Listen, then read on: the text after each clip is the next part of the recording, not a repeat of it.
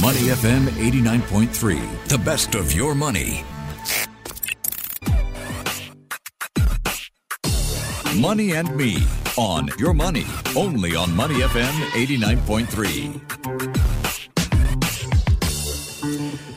Good morning, you're here with me, Dan Ko, on Money and Me, and also joining me on this segment is our producer as well, Adrian Abraham. Good morning, Adrian. How are you doing this morning? Good morning, Dan. Fantastic. I mean, we're so close to the weekend, but we also have a great interview lined up for our listeners today. Yes, we do. And before we get right into the interview, let's talk about, because everything is going to be based on crypto today, yes, right? So let's talk about, whether you are in the space. How active are you in the crypto space? And I believe you've also recently attended the token event as well, right? Yeah, Token 2049. What an event it was just before the Formula One. It's interesting because we often think that the crypto wave has finished, but the Web3 space, crypto, blockchain, wow, the amount of people there, the content, it's incredible. Yeah. And if you don't get in now, the fear is you're going to get left behind. I've invested in NFTs and I reckon with crypto as well. It's a very interesting space to watch. It is. Lots of developments. In fact, I was at the event myself as well, and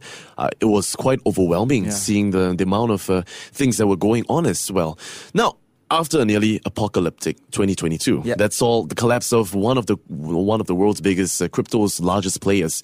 Questions about the future of this nascent industry has been swirling in everybody's mind. So we're going to dive into the Chainalysis Global Crypto Adoption Index, which combines on-chain data and real-world data to measure which countries are leading the world in grassroots crypto adoption.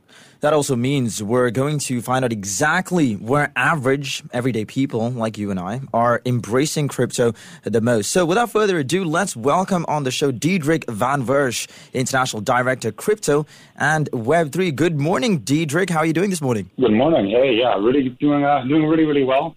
Thanks so much for having me on. Thanks for joining us this morning, Diederik. Now, we first turn our attention to the Chainalysis 2023 Geography of Cryptocurrency Report. And more specifically, I want to zoom in on to the findings pertaining to the Central and Southern Asia and Oceania regions. So, interestingly, while the CSAO region is not a monolith when it comes to cryptocurrency adoption, your report detailed the fascinating adoption of crypto among these countries. So, talk to us. What were some of the key findings of the report, and what surprised you here?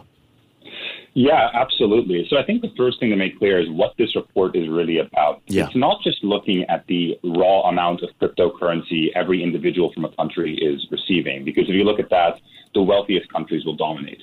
What we really want to look at is grassroots level adoption. How is the average everyday person using cryptocurrency? And when we look at this adoption index, we weigh more highly countries that have a lower purchasing power, so countries that are perhaps less wealthy. Because what this means, if they're using crypto more, individuals are putting a higher percentage of their wealth into cryptocurrency. So what we find across the board is that global adoption is down. It's been down since the doldrums of late 2022, and it reached its peak in 2021 in the bull market, but it's down across the board except for in one category, and those are lower middle income countries. Most of the countries in the top 10 are in that list. And also worth noting is that most of the countries in the top 10 and top 20 are from this region right here, are from, as you mentioned, Central and Southern Asia and Oceania. The number one country in terms of global adoption is India. Vietnam's number 3, Philippines at 6, Indonesia at 7, Pakistan at 8, Thailand at 10. And what's really fascinating is that the use cases, the reasons these different countries are using cryptocurrency across the board vary wildly. So it's not like there's just one reason that these countries are getting involved in crypto or their citizenry is deciding that crypto is a valuable asset class for them, which shows how far this asset class has really come as well. So if you ask me what surprised me about it, what surprised me but also encouraged me is seeing all these lower middle income countries adopting crypto so highly. So there's a bit of a myth that crypto is just a playground for the rich or just a way that the rich become richer, but not at all. It seems like individuals in not even the wealthiest of countries are finding real valuable use cases right here. And I think that bodes very well for the future of this industry. Diederik, you mentioned there your key findings and, of course, what surprised you. But what's actually driving crypto usage in Central and Southern Asia as well as the Oceania regions? Yeah, absolutely. I mean, this is a region of hundreds of millions of people, very diverse, very varied. And the reasons they're getting involved in crypto are as varied as the nations themselves. So let's say, for example, let's take a look at the Philippines. Axie Infinity, if you're familiar with that, it's a Web3 play-to-earn game. That was extremely popular in the Philippines. I think about 20% of Philippines' web traffic was going to gaming and gambling platforms, and the Philippines alone was responsible for about 30% of the web traffic going into Axie Infinity. If you read our report, there's even an interview with a gentleman there from the Philippines who mentions if you go into a pedicab, you could see at the height of the Axie Infinity craze, these cab drivers having Axie Infinity right up there. So it's not like this was just some esoteric Web3 project. This was really entering into the mainstream everyday usage. So Web3 gaming is really popular in the Philippines. But then if we look at a country like Pakistan, what we see is that individuals are predominantly using cryptocurrency as a hedge against inflation or to protect and safeguard their assets. In Pakistan, we have an inflation rate this year, I think, of just under 30%. And individuals are realizing, okay, we can't rely on our own fiat currency to safeguard our hard-earned gains. We need to be looking at asset classes like cryptocurrency, perhaps stable coins as well, to safeguard our assets. And this is in a country, Pakistan, which does not have friendly cryptocurrency regulation. And still you're seeing a high level of adoption. So the reasons individuals are entering into crypto in this region are as varied as the nations themselves. And again, I see this as a positive sign for crypto. It shows that the use cases, there's a multitude of them, and there isn't just a one-size-fits-all approach to crypto. Interesting. Thanks a lot for that, Diedrich. Now, I'd like to dive in a little bit more about the Web3 gaming space as well, because I like that you mentioned about Axie Infinity, which kicked off the crypto adoption over in the Philippines. So, I mean, why have we seen the Philippines being so receptive to a play-to-earn game? And, why haven't they taken off in the US? Why only here in Asia then? Yeah, so I think the reason the Philippines specifically had a lot of success with Axie Infinity, the Philippines has a young, tech-savvy population, and they've already embraced digital wallets. They have a digital wallet for fiat, such as called Gcash, I believe. So Philippines is already quite techy, quite online. Axie Infinity actually really took hold during the height of the pandemic. So many people were home, they were out of work. Axie Infinity provided not just entertainment, but also a way that they can make a little extra cash. And also, it's been pointed out, Philippines is a country that's made up of many islands, and B, a country that has a big diaspora or individuals working from abroad. This was a way for people to connect with each other. So I can't speak necessarily for why it's not as popular in the United States. I think also Axie Infinity had a very specific marketing strategy that resonated in the Philippines using a lot of social media. But what I see Axie Infinity as in the Philippines, because the usage has dropped down over the last few months, I see it almost as a gateway at which Philippines can open up their doors to more crypto and more Web3 projects. They've introduced more friendly crypto regulation in the nation as well. And I think we could really see the Philippines becoming one of the foremost cryptocurrency hubs in this region, if not the world.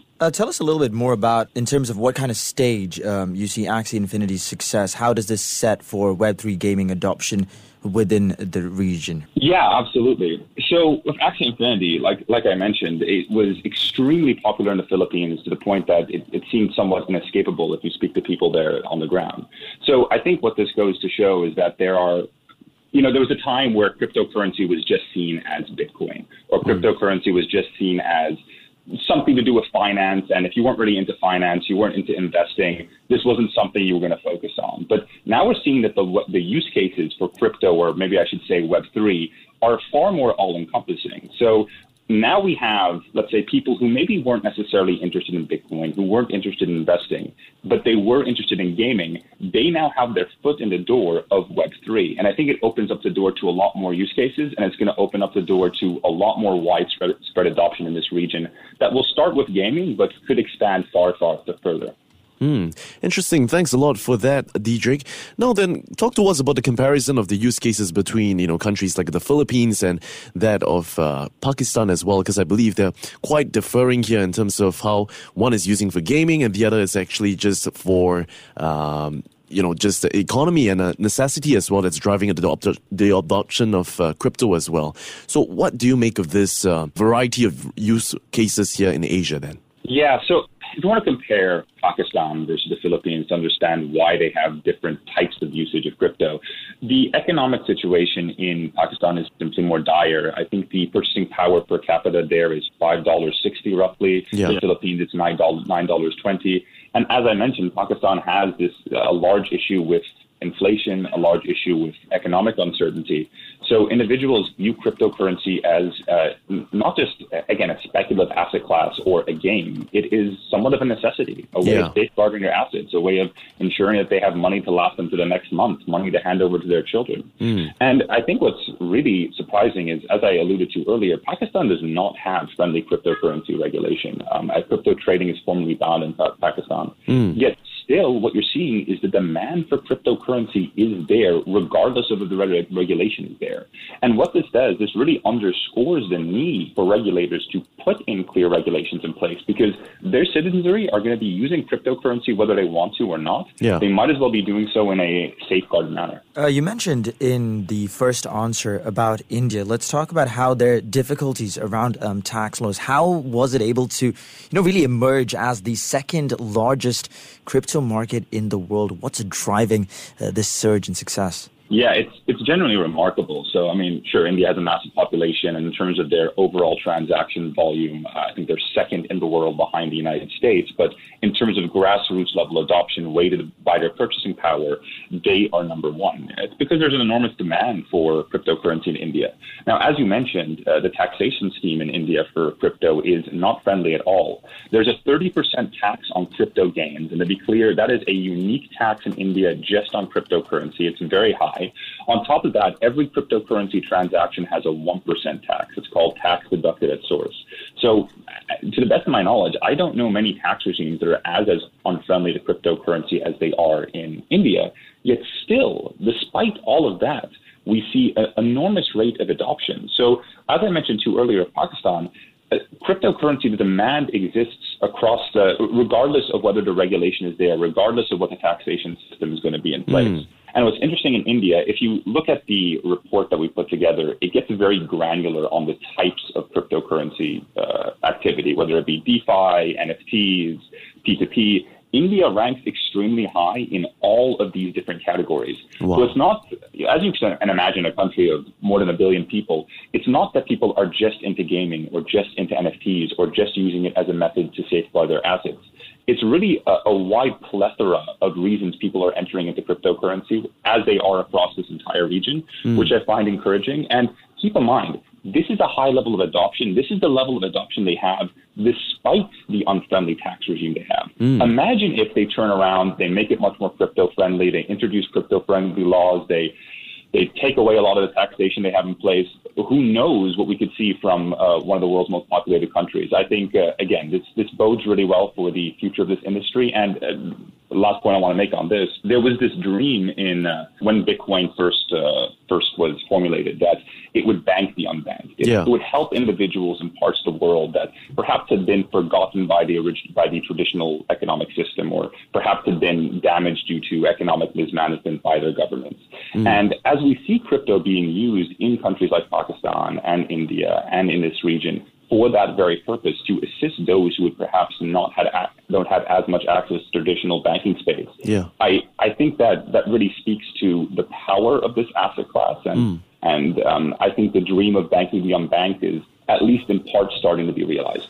Yeah, it's certainly a very fascinating space. I mean, we're talking about 30% tax on gains. And that's a rate unique to crypto and higher than the country's tax rate on other investments, such as equities as well. On top of that, we've also got a 1% tax on all transactions. Really heavy tax regulations over in India, but that apparently is not stopping demand there as well.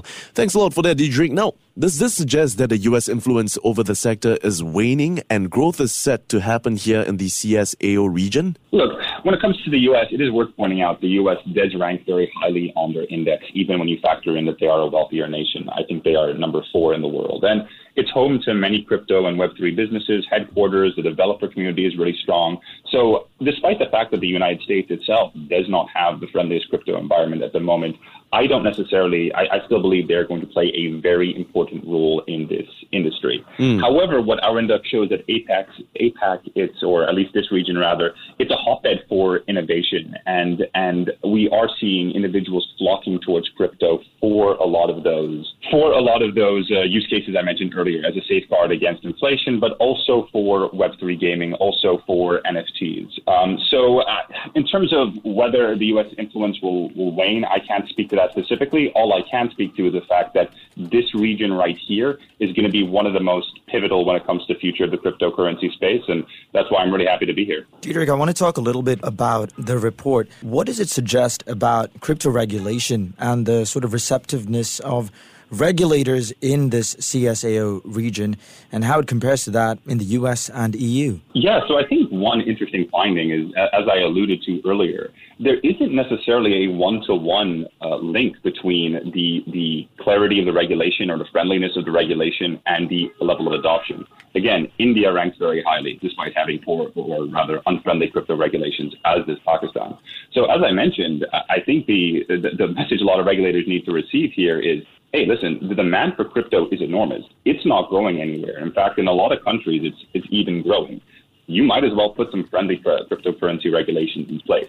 That being said, there are, of course, countries in this region that are really leading the way when it comes to cryptocurrency regulation. The country we're in right now, Singapore, of course, is a vanguard when it comes to regulation in the cryptocurrency space. They recently released regulation around stablecoins, one of the first of its kind. Yeah. And whilst because Singapore as a wealthier country might not rank as highly in terms of grassroots level adoption, we are seeing a huge influx of cryptocurrency businesses wanting to be regulated here, as well as we're also seeing the same in Hong Kong, more so than they might want to be regulated in some other jurisdictions that haven't been as open to crypto.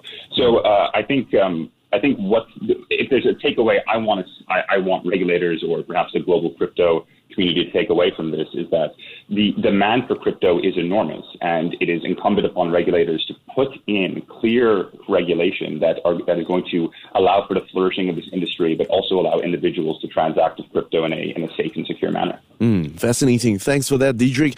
Now, let's just tap into your crystal ball. And how do you talk to us about how you see the usage and the wide-ranging economic needs of CSAO countries shaping the crypto ecosystem? Yeah, absolutely. Now, I think a recurring theme I'm mentioning right here, the potential in this region is enormous. I think we've only just begun to tap into it. Yeah. If we see some more crypto-friendly regulations coming in, especially in places like India, especially in places like Pakistan, I think we could see a huge flourishing of crypto in this region, the likes of which we have not yet seen across the world. And on top of that, what we're increasingly seeing is elements of the traditional financial space enter into the cryptocurrency industry as well. I know in Singapore, the MAS have launched Project Guardian, which is effectively them working with different financial institutions in this region to discuss new potential blockchain use cases and other crypto projects they could be initiating. And just a few years ago, financial institutions were very hesitant to enter the cryptocurrency space. But I think, like regulators, are seeing that the demand is there. It's not going anywhere, and they're better off joining this industry, trying to take advantage of the potential gains that are to be had here. So I see this region. I see it as potentially going to be the most important region when it comes to cryptocurrency adoption across the world. Fascinating conversation. Thank you so much. We've been speaking to Diederik van Versch, International Director, Crypto and Web3, about the Chainalysis Global Crypto Adoption Index and how CSAO regions are embracing crypto. Thank you so much for your time this morning. Thank you so much for having me. Before acting on the information on Money FM, please consider if it's suitable for your own investment objectives, financial situation, and risk tolerance. To listen to more great interviews, download our podcasts at audio.sg or download the audio app. That's AWEDIO, audio at the App Store and Google Play.